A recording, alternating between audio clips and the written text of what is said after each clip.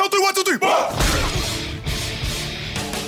This is Buccaneers Total Access with head coach Todd Bowles. Hey, that's a hell of a job coming down here beating a good football team. 3-step drop, throws toward the end zone. Caught ball, touchdown Tampa Bay. Mike Evans reaches up with one hand and grabs it in. Brought to you by Advent Health. With award-winning care and a network of convenient locations, Advent Health is here to help you feel whole. Learn more at yourcareyournetwork.com. Fire the cannons. Now your host, Bucs team reporter Casey Phillips and head coach Todd Bowles. Welcome into Buccaneers Total Access. We are joined by head coach Todd Bowles.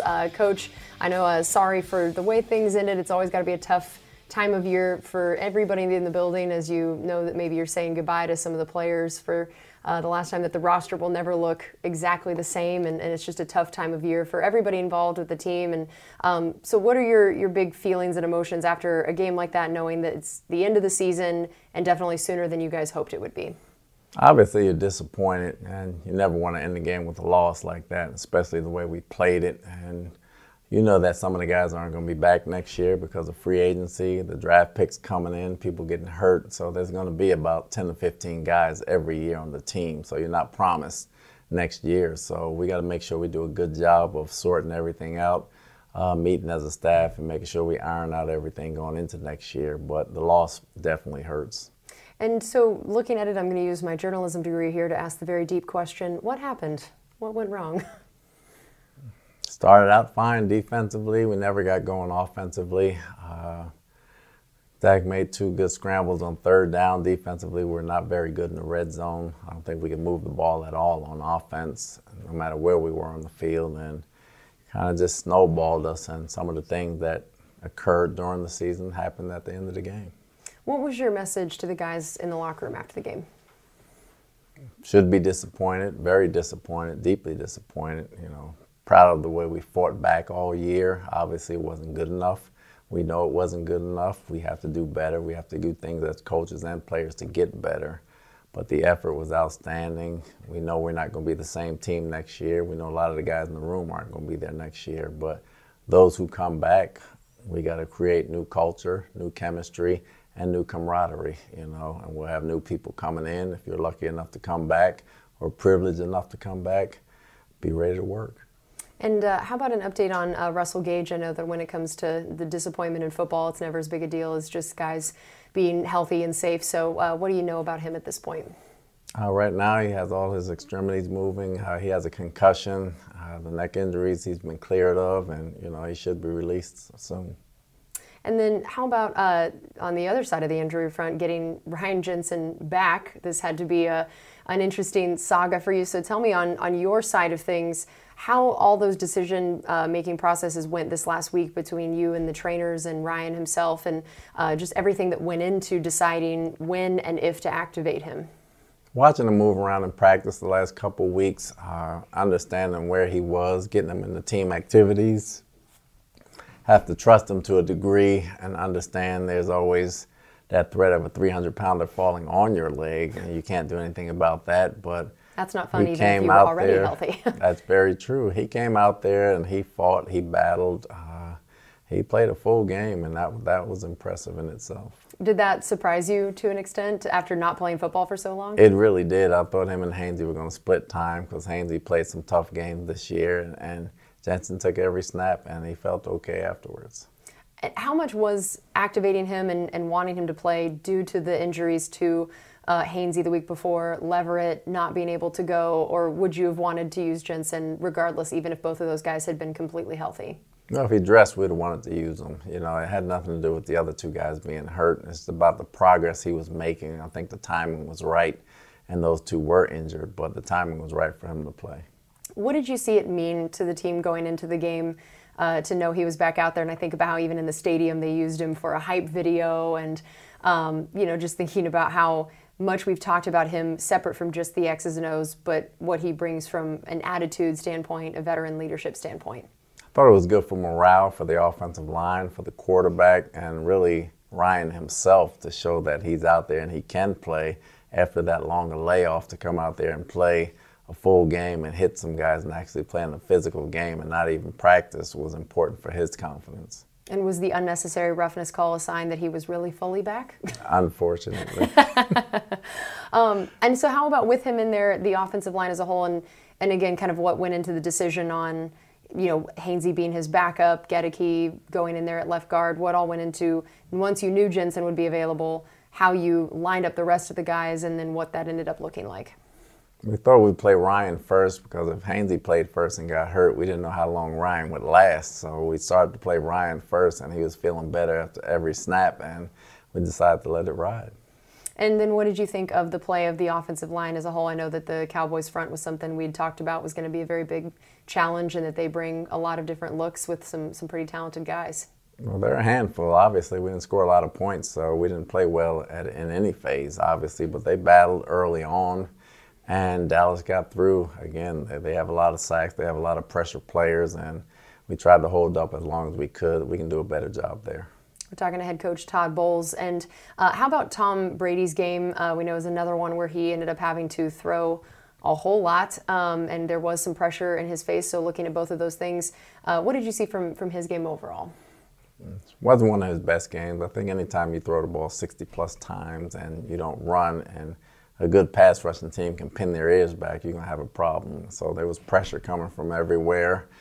We got behind. And as we went into the second half, we started throwing more and more, and they were just teeing off as far as rushing, so they were affecting some throws.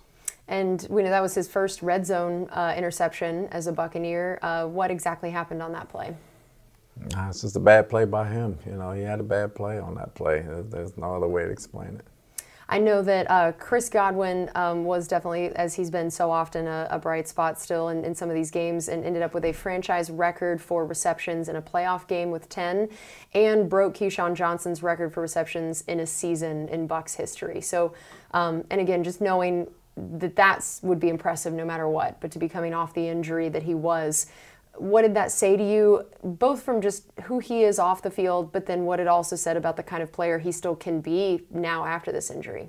Determination, sheer determination and grit from him to come back and to play at the level he's playing at right now is just great to see. He's an inspiration to a lot of people coming off of injuries. He should have been up for Comeback Player of the Year. I thought he should have been that guy, but to help us in the way he helped us and the way he's coming around and becoming a leader, more importantly, it's going to be great dividends going forward.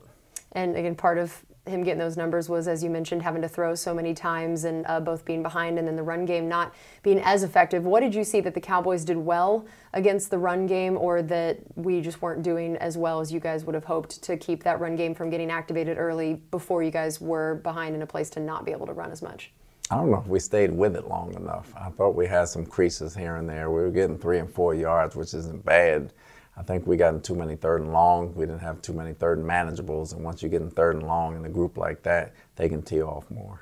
I know defensively you guys held them to some 3-and-outs early, which is always, I'm sure, a great sign, exactly what you're wanting to be able to get started a little bit quicker. But then it felt like something just shifted, and suddenly they're going on these 80, 90-yard drives, sustaining them, putting some points up. What seemed to shift, starting out those 3-and-outs, getting Dak to be 0-3 to begin, and then he went on that run for 11 straight completions.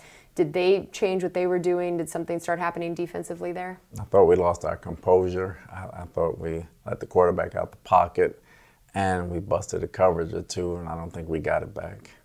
So for you, when I know you've mentioned even in your post-game press conference that some of those lapses were day one installs, as a coach, what do you do when it feels that way? Does it make you feel like for this next year the way you alter how you install some things or the communication with some of the guys on the team? What is that for you now, of that next step of thinking, man, these guys weren't executing something I thought we had down day one? Well, you don't reteach your coaching. You reteach some of the things and look at what you can fix and what you can't fix. Sometimes they just mess up, and you got to straighten that part of it out. And yesterday was one of those ball games. And tell us about the decision to go with Sean Murphy-Bunting as the starter opposite Carlton instead of Jamel in this game. Well, Jamel was hurt, a couple weeks ago. Then he got sick right after that, and he was just coming around this week. Sean had the hot hand at the time, and he was playing very good and very smart football, so we decided to go with the hot hand. Not that we couldn't have used Dean. I thought there was going to be a place to use him, but once they got ahead, they never really gave us the opportunity to turn it into a passing game to put him in there. And Vita Vea gets another sack. That was an area that he definitely produced some stats in, especially early in the year, and just for his position in such huge numbers, unlike so many other people. Why was that something that you felt like you saw him do at an even higher level this year, especially while he was healthy earlier in the year? I think he stayed on his feet more this year. He had opportunities in the past where he fell down and he didn't stay upright. He stayed on his feet a lot more, and he got pushed in the pocket. He's understanding from a hand placement standpoint what he has to do once he gets close to the quarterback. All right, well, we have more coming up here on Buccaneers Total Access with head coach Todd Bowles, brought to you by Advent Health. This is Buccaneers Radio. Buccaneers Total Access, brought to you by Advent Health. Pressure coming up the gut, and Prescott goes down. He's sacked for the first time of the game. Devin White, linebacker blitz. Now more with head coach Todd Bowles and Bucs team reporter Casey Phillips. Welcome back into Buccaneers Total Access with head coach Todd Bowles. All right, so now since this is our final one of these of the year, figured we'd look back a little bit on the season and ahead towards this next offseason and season as well. I'm going to take Brady off the table because that's, of course, always an easier answer. But how about the MVP of the season for you, that outside of a quarterback, just in general, because that's cheating, it feels like. So outside of him, who would you give the MVP of the season to? Chris Godwin. Tell me why. Not only battled back from injury, he does a heck of a job blocking. He does a heck of a job catching the football. He brought toughness back to our offense. He moved the chains. He's everything a Buccaneer epitomizes, and he's gotten nothing but better since he's gotten back. That's great. And how about a most improved player? Anthony Nelson and Jamel Dean. I think Nelson really came into his own when Shaq got hurt. He had some big sack fumbles. I thought Dean, the first half or 3/4 of the year, was one of the best cover guys in the league. Wow, that's pretty incredible. And that's got to be exciting for you when you see guys making such strides like that. And then on a similar note, your rookies, always a group that you hope you see big things from the first year and improvement as well. So when you look at that group as a whole, how do you kind of rate the rookie class, and who are the guys that really stand out to you as to having really good rookie years? I thought they did a good job coming in, being professional and understanding the system. I thought Cade Otton, Rashad White, obviously Cole Keefe, they did some great things. I thought Zion did some good things on special teams. Logan Hall did not have the statistics, but I thought as the season went on, from a fundamental standpoint, understanding the run game and playing strong, I thought he got better and better, and I thought he bought in. And toward the end of the year, we weren't even calling his name for MEs, and he was playing strong, and he was jacking up some linemen. I look for him to get stronger and better in the offseason. And Camarda, obviously from day one, he's been a boomer guy, but he's been a big factor all year. Yeah, with Logan, what do you see as the potential for him in the ways that now you've seen him for a whole year that you might be able to use him a little differently? He's built sort of interesting in terms of the physique for a defensive lineman, and I know that there's even some times in the game that you used 4 versus 3. And what do you see as the way that he could potentially be used in a unique way? I think he's the ideal 3 technique, but he can also line up outside at end or even stand in a 2-point because he has that type of athleticism. He's gotten stronger and stronger, and the more he knows inside, the better he's going to be. I like him inside because the guards aren't as athletic, and he can use his quickness to get pass rush moves, but we try to limit his pass rush until he learns how to play the run, but I think he's going to be better next year. So now as you look back on the year, I know that points were just a little harder to come by than they had been the last couple years, or than I'm sure you guys expected them to be. What is, in the hindsight, maybe some of the things that have stood out as to why that was? What were any little individual things that you can pinpoint as to why points just seemed to be a little bit more elusive this year? Well, we weren't the same team. Obviously, we had new interior guys playing, and we had guys playing in different spots, and tight end and obviously receivers. So it took us a while to get going to figure out who we were all year, as opposed to just line up and try to beat guys. We had to really work schematically, trying to get these guys to fit where we wanted them to fit. And how about the special teams play? I mean, between drafting a punter and there was a kicker battle in training camp, and I know there have definitely been some draft picks the last few years used with special teams in mind. All of the phases of special teams, where would you say that went this year as compared to maybe last year, some of the ways that you saw improvement in that unit? I thought we upgraded at punter. I think Jake has a big leg, and once he controls it fully, I think we'll be very effective that way. I think Ryan was very efficient this year, but we got to be able to kick longer field goals than we've kicked. I think we got to get past the 47 yards and be able to kick some 50 and 55 yarders as well, but he was very efficient that way. Coverage units, I thought Tompkins came in at the end of the year. He has a lot of potential. He takes care of the football. He hits the ball up the middle. He's going to get better and better. I think we need to be a little more athletic from a coverage team standpoint. Zion flashed early and they start double teaming him, but he can be a hell on wheels when he's singled because he's so fast getting down the field and he can make a difference. We just have to get some people to help him. We're talking to head coach Todd Bowles. I know that, again, run defense, something that you really take a lot of pride in, and there were some ups and downs in that this year of some games that a lot was given up and some games you guys held some teams that are known for it to very few. What seemed to be the biggest factors on what led to a game that you were really happy with that performance versus not? How much was it just the personnel of who was healthy versus not in certain games in terms of having guys like Vita and Akeem getting to play alongside each other versus just the execution of anybody? I think it was just gap responsibility, and in the past I think we sold out to stop the run at the expense of the pass game. I think this year the pass game has went down immensely and we were just okay against the run. At times we were a little up and down, but the runs that got out, I think were more gap control responsibility than them just blocking us and us picking the wrong gap and not playing disciplined football. And I know today is basically the start of the offseason and that you had exit interviews today. And so now what is the process for you between today and then moving forward, these first steps of, for you as a head coach, what your role is in this offseason, especially because this is your first one going into it immediately day one as the head coach? Well, there's still exit interviews tomorrow. We'll continue to talk to the players, and then once the players are out the building, we'll meet as a staff individually, then we'll meet as a group to see what we can do better and review the season and what we need going forward and kind of go from there.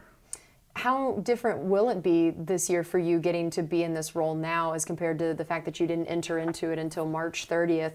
What are the ways that you feel like that could change how you try to do things this offseason? I think it changes because you get to set your own schedule. You get to set what type of guys you're looking for. You get to talk to guys and get their input on things and coaches of how we want to do things going forward. I think it reshapes the dynamic of the team. And you get to have a lot more input in what kind of team you want. I'm not saying we didn't have a good team, but you always have different inputs that you want to put, and still when you get it like March 30th, the schedule's set, the calendar's set, you're close to the draft, everything's kind of where it was, and you have to go through the year that way. But this year you get to tweak some things that you want to tweak and not have to rush into it.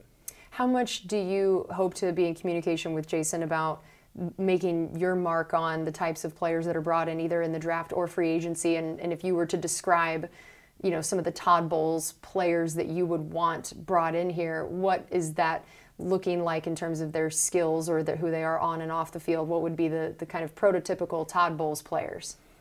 Me and Jason talk every day. We'll get into that down the line, but for me, fast, smart, and tough. That's really, and everybody's looking for that, Everyone's looking for that, but that's kind of what you want. I think we need to get faster all the way around. Definitely we got to play smarter, and we definitely like tough guys. And then now with so many free agents, of course, starting with not knowing if Tom Brady is coming back, and then just knowing how many people on this team you don't know for sure are set to be on the roster for next year. How does that change these next, maybe a couple months for you, or what is that like as a unique challenge when, especially someone like your quarterback, that there's a little bit of uncertainty in the way you try to go in and start planning for a bunch of different scenarios? Well, there's a big challenge in doing that, but there's also a lot of fun in trying to figure all that out. You try to take it day by day and enjoy the moment, and the conversations will commence in the next coming days and weeks, and we'll work out a strategy and a plan, and we'll see where everyone is, and we'll go forward from there. So what would you say would be the biggest goals for next season for you, other than getting to say winning the Super Bowl? We know that that's obviously the big goal every time, so I'm going to take that one away from you. But otherwise, what are maybe some of the smaller along the way goals that you would like to see hit with the way that you want this team to play? Well, it starts with the off season. With COVID finally being over, we need to have a solid off season. It was okay last year. It needs to be more solid this year. I think we need to be faster all the way around as a team. I think we need more team speed, and me and Jason talk about that all the time. So that's the start of it, and that's the beginning of it. And we'll kind of build it around that and see who we can sign and who we can't sign, and kind of formulate our plan of building a team that way. And we'll close with this. I know every year is a unique one, has its own unique challenges, exciting things. What are the biggest things that you feel like you learned about being a head coach, or what it takes to be a head coach after a year like this one, or this experience, what it taught you about you as a head coach? Just patience and determination. You know, you have to make sure you don't blink and you keep the focus of the team about the team. And when you lose, you really have to keep that even more so, and that's important. And I thought those guys did a good job of blocking out the outside noise, because everyone's going to love you when you win, everyone's going to hate you when you lose, and you got to have thick skin and move on. But you have to understand that it's a process, and the team is different, and the coaches are different, and we're building towards something. So you learn patience and determination. Well, Coach, thank you so much, as always, this year for all of your time each week. I know your schedule is insane, so we thank you very much for taking the time out every week to talk with us this year. Thank you. All right, that's going to do it for us on Buccaneers Total Access with head coach Todd Bowles, brought to you by Advent Health. This is Buccaneers Radio.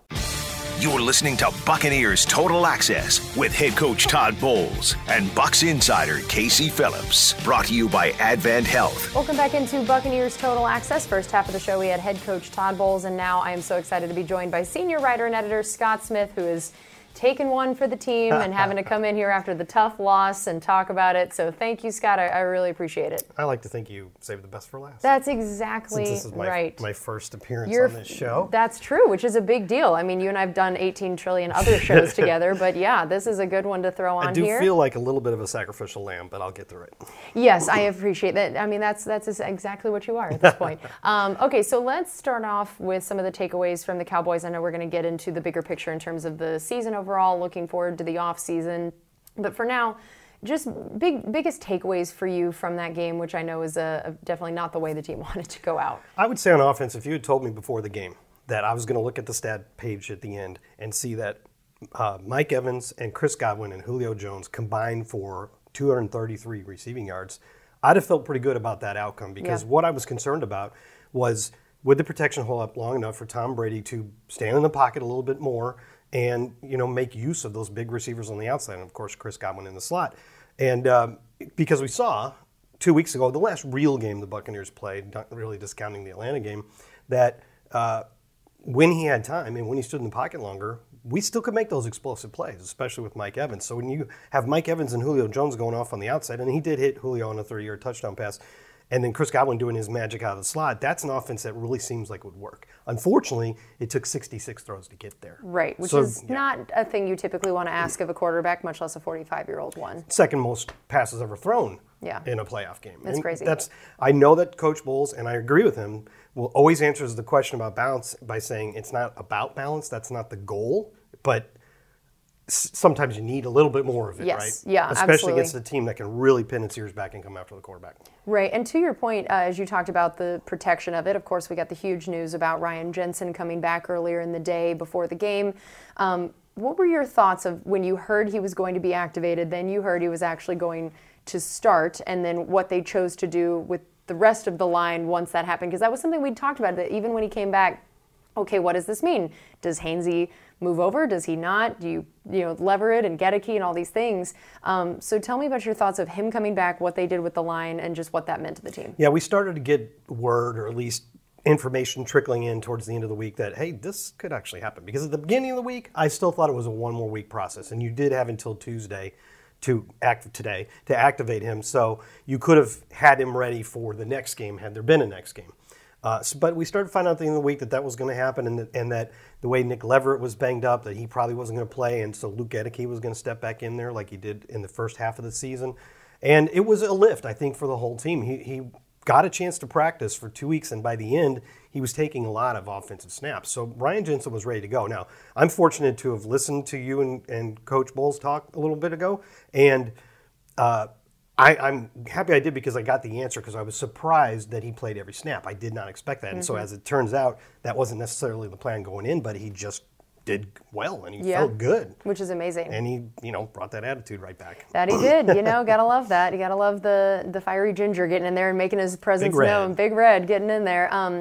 I know that it wasn't necessarily the offensive line's best game overall. How much was that because of what the Cowboys did, what the O-line did, and just, as we look at what they did all year of the strengths and weaknesses of a group that went through so much adversity? You know how when you ask about the opposing team in the week leading up to it, and coaches will say something along the lines of, they'll say some sort of cliche sort of sentence. And this past week, one of the coaches said, number 11 is everywhere. We put on the tape and number 11 is everywhere, which is kind of a cliche or, a common phrasing, but that's actually what it looked like. They meant it. Every time you were seeing chaos, it looked like Micah Parsons was in the middle of it. And I don't think he got a sack, but he was definitely creating chaos. And then the other thing was, by the numbers, Dallas might have been the best red zone team in the league, especially when you combine both offense and defense. Right. And it really showed up. I mean, when we got down there, it took a little while for the offense to get going, but then it did start to move the ball and eventually got close to 400 yards, but you just couldn't capitalize as much as you wanted to in the red zone. And of course, the one turnover was probably the key play of the game. Yeah. And just something, we've had some red zone struggles this year, but not turnovers. And that was a very unique and unfortunate one. It just seemed like and I think he said after the game he was just trying to throw it away. He agreed. He was asked if that's what he's doing, and he said yes, and he just didn't get enough on it. Yeah, which is the most unfortunate way to end up with an interception. And I know that, again, he was pressured a lot in this game, but other than that, what did you see from Brady's game overall and some of the plays he was still able to make, and then some of the ones I'm sure he would love to have back? If you look at this season as a whole, I think Tom Brady did a lot more good things than bad things. He ended up with 4,600 yards, and the touchdowns were down, but the whole offense was kind of different this year, right? I thought he played well for a good balance of the season, and you're not going to win your division if he's not playing well, right? But this wasn't his best game. I think everybody would agree with that, and there were some missed throws, and obviously a decision or two that he would probably like to have back.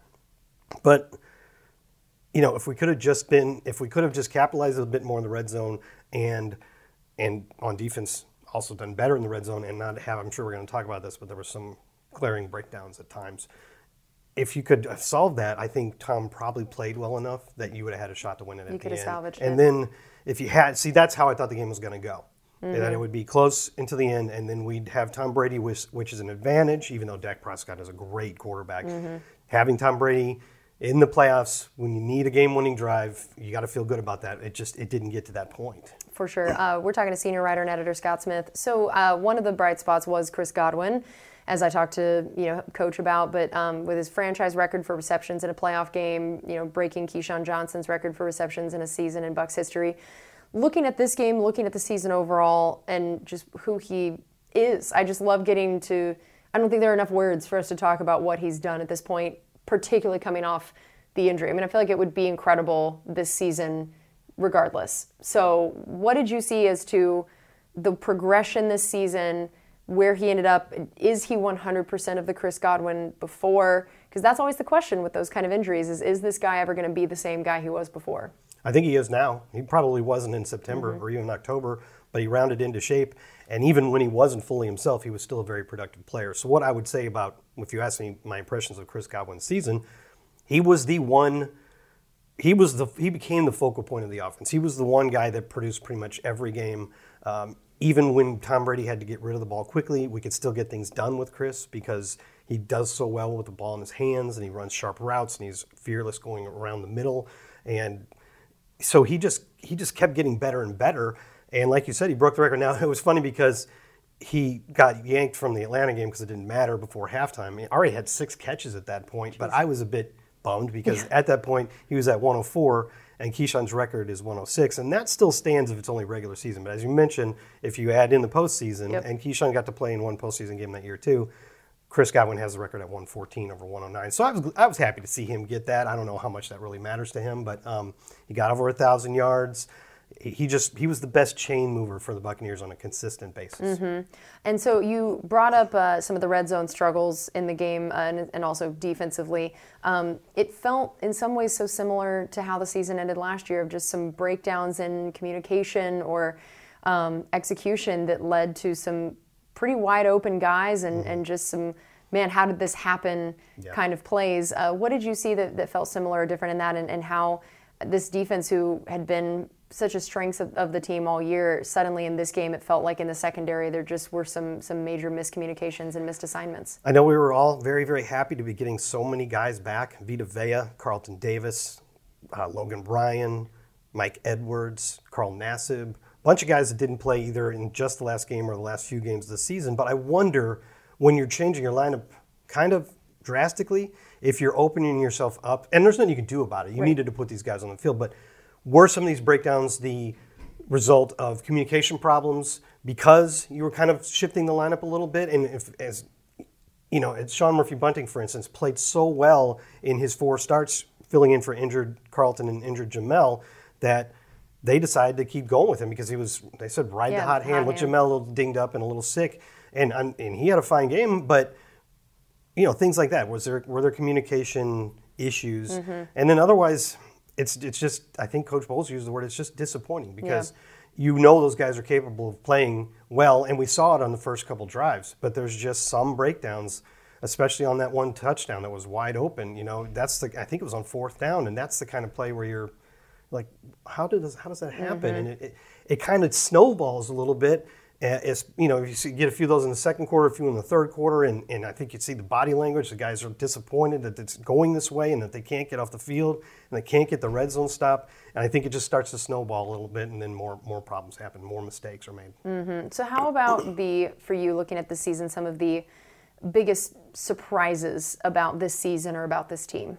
Well, you already mentioned Godwin. I think that for him to do as much as he did is a big surprise.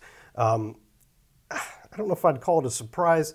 I guess maybe that the offense never really gelled. I would call that the surprise. And the team as a whole really, it felt like, and I think David said this in the locker room today, that they just never got over the hump. And you kept expecting it to happen, right? Because this is a talented roster. Maybe not as talented as the last 2 years, lost some key players, some to retirement, some to injury, some to free agency. And so maybe, we shouldn't have expected 30 points a game, but I did think that the offense was going to click in some point, find out what it does best, find out how to do that on a consistent basis, get better protection on a consistent basis from the offensive line, and the offense just never clicked. And I would say that was the part that surprised me. Yeah, I would agree with that. And so then now, of course, the question becomes, is Tom Brady the quarterback here next year? The question we will all be talking about on all of our shows until he makes a decision one way or the other. And so for you, as we watch this, what is this going to look like moving forward with and without Brady, of how this team approaches free agency, the draft next year? What does that look like with and without him? It's a huge question. It really is, because I think we saw at the 11th hour last year, as free agency was approaching, a big shift in the approach and the guys that wanted to come back when Tom Brady unretired. And now it wasn't, are the Bucs going to be wandering into quarterback wasteland? What's the answer there? Do we know? Do I want to stick with this? Is it going to, guys like Carlton Davis and Leonard Fournette and guys that could have gotten good contracts elsewhere chose to stay, and a lot of that was because of Brady. So wouldn't you be in pretty much the exact same situation? The Buccaneers only have one quarterback under contract right now, and that's Kyle Trask. So it's a mystery again. Now, if Tom Brady comes back, you're clearly still in all-in mode, right? I mean, there's no point of Tom Brady coming back to this same team at the age of 46 unless the Bucs are going all out for the Super Bowl. So I think that would change your approach, probably make you more aggressive, and probably make you more likely. By you, I mean the team and the decision makers upstairs. Oh, are you saying I'm not the one making the decision on this? Shocking. If you have the money, I'm sure they would let you make the decisions. Yeah, I'll go check my couch cushions. Couple billion. Yeah. You know how in the last few years, the Buccaneers finally started doing what you call kicking the can down the road a little bit with these contracts and making contract structures so you can keep more of your guys right now and still get under the cap, even though you know you're going to pay for it a little bit down the road. I don't know if the Buccaneers will do that if Tom Brady isn't coming back, right? Because now the future is a little hazier. Yeah. And I think that they would prefer to do business the way they were doing business before they decided to go all in, and that you manage the cap, you don't get into cap hell at any point, and you have a very maneuverable roster that you can make additions to if you need to, or you can say we're not going to do that one. So I think that will have a lot to do with it, because with Tom Brady, you're definitely all in. Without Tom Brady, I don't know. They're going to decide that. They're going to look at the roster over the next couple months and go, what do we got here? What do we need? Who's leaving? Who are we going to replace? And it's going to be a little wild to know if this team is in the same full 100% all-in mode. Yeah, that's going to be interesting to watch. I know Bowles has talked about even then reload versus rebuild, and that either way they're reloading. Yeah. Depends on. No coach really wants to say rebuild. No, they don't. No, that's not the word you want to use. And fans don't want to hear it, to be frank. Yeah, that's also true. All right, we have one more segment coming up here on Buccaneers Total Access with senior writer and editor Scott Smith, brought to you by Advent Health. This is Buccaneers Radio. Buccaneers Total Access with head coach Todd Bowles now continues, brought to you by Advent Health. Welcome back into Buccaneers Total Access. I'm joined by Buccaneers senior writer and editor Scott Smith. We're breaking down this last season and also looking forward to this next one. So the rookies are an interesting group. I feel like they were just a really interesting storyline, maybe even more than a lot of other years typical. So tell me your biggest takeaways if you look at the class as a whole and then some of the individuals that stand out to you in that group and what it could mean for the future of this franchise. Yeah, it's funny because you look back, you mentioned other seasons, you look back to the 2020 Super Bowl season, and you had two rookies who were key starters and top producers in Tristan Wirfs and Antoine Winfield Jr., which was a bit of a surprise for a team that good, that you would be relying on rookies like that. You're not drafting number one overall. Yeah, for sure. And then this year, it was more, I feel like more, it was more of a collective positive addition to the team. You didn't have a superstar. I don't think any of our rookies are going to be on the all-rookie teams, right? Right. But you had Rachaad White, who really did well and really became a good complement with Leonard Fournette, but the running game wasn't great, right? And you had Kieft, who stepped in and basically became the starter in the wake of Rob Gronkowski's retirement. And, and Cameron Brate really isn't that much of a full-time player anymore. Kieft, another draft pick, is a nice player for what he does, but he's not a why every down tight end. So it was good to see Code do that, block well enough to be on the field for most snaps and give you some production out there. Jake Camarda obviously made a huge difference on special teams, broke the Bucs single-season record for gross punting average and for most punts over 60 yards. I think he had about 15 of them, which was incredible. And then Devin Tompkins kind of came on a little bit at the end. Zion McCollum had some ups and downs on special teams, but really showed off that speed and looks like he could be a big impact player there as his career develops. And hopefully also will give you something on special teams. Yeah. I know that are your first two picks, which when you form a draft class, you think, okay, these are the guys that are definitely going to produce. Right. And then hopefully we get something out of the thirds, the fourths, the fifths. As it turned out, by numbers at least, Luke Gedeke, Logan Hall, the first, these were both second rounders, but Logan Hall, the first pick, and then Luke Gedeke, the second pick. Luke did start the first 7 games. Then he got hurt and really couldn't get his job back until the very end. Did show us in one game that he could play right tackle, so that could be part of his future as well. And then Logan Hall, I think what Coach Bowles would say or did say is that you don't look at the numbers with him. You look at what you saw and what you think he can become, the things that he does well, the position where he might thrive, like 3 technique, although he can move around the line a lot. So with the first 2 guys, it's probably more about what are they going to become in the future. But the rest of them did enough that the rookie class made an impact that I think was pretty positive. Yeah, that's going to be interesting to watch. And I do feel like Cade Otton in particular was a guy that I, loved watching and saw some really big growth from in an area that from the beginning of the season, especially to the end, we just saw increased trust maybe from Brady towards him and some just to see him make catches in some of these game-winning situations, I thought was a really encouraging thing about what he could mean to the franchise moving forward. Now we get into the fun topic of free agents this year. There will be another draft class, and man, you may end up needing to replace a whole lot of people in some way or another this offseason. So take us through some of the notable free agents and just how much is going to be going on in that front office trying to build a roster this next year. Do you see this piece of paper I brought with me? Yes. I know this is great radio, talking about looking at a piece of paper, but this column right here is who's an unrestricted free agent in 2023, and everyone that's green. Do you see all that green? Yeah. That is a lot. That is a lot. 3 quarterbacks, 3 receivers, a bunch of defensive backs, several offensive linemen, several outside linebackers. I think, though, where you start, where the question marks are the biggest are in the secondary. Because you have 3 guys that you drafted and developed and have played well. Mike Edwards, Sean Murphy-Bunting, and Jamel Dean, all in that same draft class, all headed to free agency this year. And it might be tough to keep all of them. So you're going to have to prioritize. Who do you want back the most? Who's your number 1 guy out of that? Because getting all 3 back would be tough, especially after you paid Carlton Davis a lot last year. So that's what they're going to sit up there and decide. But I would think with both Sean and Jamel, you would try really hard to keep at least one of them. You have a little bit more safety depth, although, Logan Ryan and Keanu Neal are on one-year deals as well. So that secondary is probably going to need some reloading either in free agency or the draft. That's where I think I would start. So then for you, what are the biggest draft needs in your mind, looking at the combination of that free agent class and then just what this season looked like in terms of where they might need some shoring up? I think it's going to depend on the results of the conversation we just had. If you lose 2 or 3 defensive backs, that's probably your top priority at this point. I would say that the Buccaneers need more edge pressure, even though Anthony Nelson did kind of develop nicely, and you're still hoping for more out of Joe Tryon-Shoyinka. But you do have Shaq Barrett coming back from injury, and you do have Cam Gill coming back from injury. So you may be able to reestablish some depth there without having to spend a high draft pick on it, right? Right.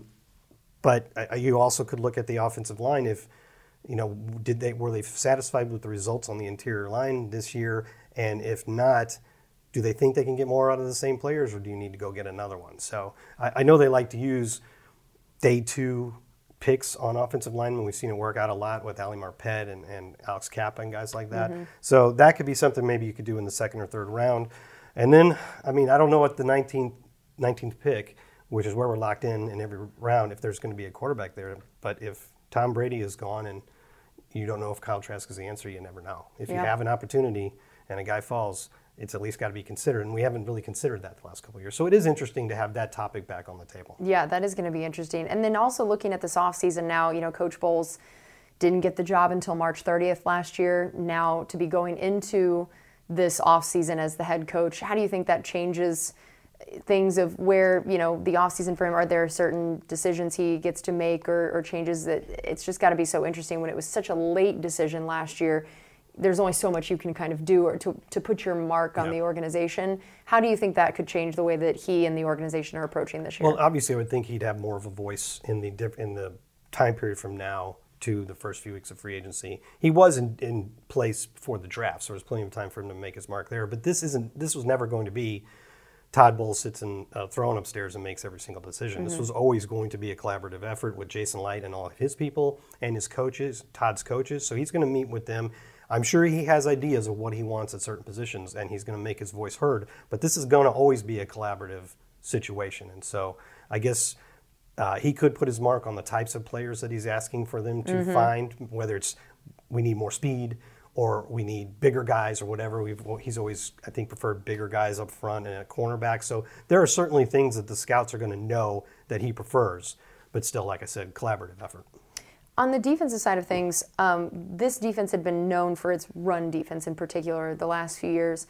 That was up and down. This year were some games they were holding teams to almost nothing that were really good at, and other games they were giving up 130, 150, 170 yards. What do you see as the defensive front of this year between the D-line and inside linebackers in particular, what that group looked like, what it could look like this next year to try to get back to that powerhouse level of run stoppage in particular? I'd say it was a little bit surprising that the run defense was so spotty, because when you talk about the guys that you're lining up there, Vita Vea and Akeem Hicks next to each other, and Levante David and Devin White, good tacklers, good range, know what they're doing in this defense. I would have thought you would have got better results out of that. So Akeem Hicks, of course, part of it was that Akeem Hicks was hurt for a while, Vita was hurt for a while, so you had a limited number of games where they were both together and 100%, and I think we did better in those games. Like Vita came back for the Carolina game. The Panthers had just rushed for 320 yards the week before, but with Vita and Akeem in there, we really held up very well. I think the part that probably the coaches will be going over the film and they'll see parts that they're not happy with, where some of it wasn't talent or the right personnel. It was just missed assignments, mental errors and missed MEs and MAs, mental errors and missed assignments, and guys out of their gap. And so you could be having a good day against the run, and then somebody makes a mistake and the opposition pops one for 40 yards, and now your day doesn't look so good. Yeah. And for the offense, we talked about that they just never seemed to quite gel the way that we hoped, or get over the hump, however you want to describe it, and especially with some of the chemistry with Brady and Mike Evans, that was a little surprising when there was some missed assignments there, or just in general. I think I look back at training camp and we talked about this wide receiver room and what we thought it could look like, and a lot happened in terms of injuries of taking Chris Godwin a while to get back into form. Julio Jones was basically on the injury report all year. Russell Gage on and off the injury report all year. Not a ton from Scotty Miller, Brashad Perriman as much. So that wide receiver group, what do you see as the future of the group as it exists now? And how much is that an area of potential turnover or keeping similar guys and just maybe hoping that next year there's more of that chemistry? I think that's a group that is just a really interesting one for me for next year. Yeah, I think, first of all, Mike and Chris are both still under contract for next year, so they'll still be the focal point, I'm sure. You have to decide if you want to bring Julio Jones and Scotty Miller and Brashad Perriman back because they're all unrestricted free agents. But you do have Russell Gage for a couple more years, too. So even if Julio isn't back, you've still got a pretty good three, and I think you would feel just as good coming into next year with Mike, Chris, and Russell Gage as your top three as you did heading into this year. And you hope for better luck with injuries. And also, you just simply need, for the receivers to thrive, especially guys like Mike who can get downfield, they need the quarterback to have time to throw. And so it all comes together, right? It's not just one thing. It's not that the receivers had a disappointing season. Mike and Chris both got over 1,000 yards, and Russell was not really 100% most of the year, but when he was towards the end, he became pretty darn productive. So I think that's a group that you probably don't have to do a whole lot with as long as you're healthy to feel good about going into next year. And for the run game, do you feel like it's something where majority in terms of the offensive line dictating how that's going to look? Do you feel like we see Leonard Fournette, Rachaad White as the tandem back again next year? What could just the overall run game look like between the offensive line and those guys, and the ways to definitely average more than they were this year of under 80 yards a game, and trying to 35 yards a carry. Trying to alleviate the need to throw the ball 1 trillion times. How do you feel like they approach that? What are the ways that you see that improving next year? Well, one thing I would say, I would expect that Todd Bowles will have a directive going into next year that, again, I'm not talking about bounce, but he has said after a number of games, including this one, that he thinks we should have run the ball more. I think this time he said we should have stuck with the run a little bit longer.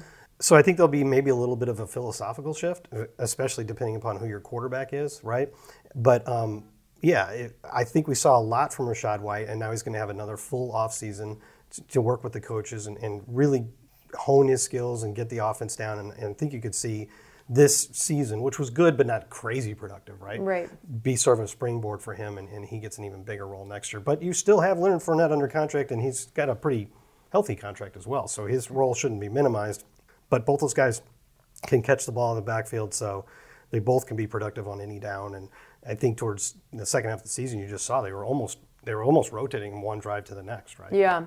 We always talk about how much turnover there is every year on a roster, that it's never the same. There's always going to be a fair amount of turnover. And then, of course, when you have this many free agents, it's just kind of understandable. It might be even more than the average year, potentially. We don't know. But if you were to guess, where are the areas you think there might be the biggest changes personnel-wise, of where the roster looks the most different, or where we're saying next year, man, look at all these new faces, or look at this reshaped whatever it is, what areas would you say that's going to be? I would say probably on the defensive front with the down linemen, because Will Golston is an unrestricted free agent and has played for, 10 or 11 years now. Akeem Hicks, free agent. Rakeem Nunez-Roches, free agent. Patrick O'Connor, free agent. Deidrin Snott, free agent. Wow. I mean, you basically have Vita Vea and Logan Hall. Wow. And so I would expect Logan Hall gets a bigger role.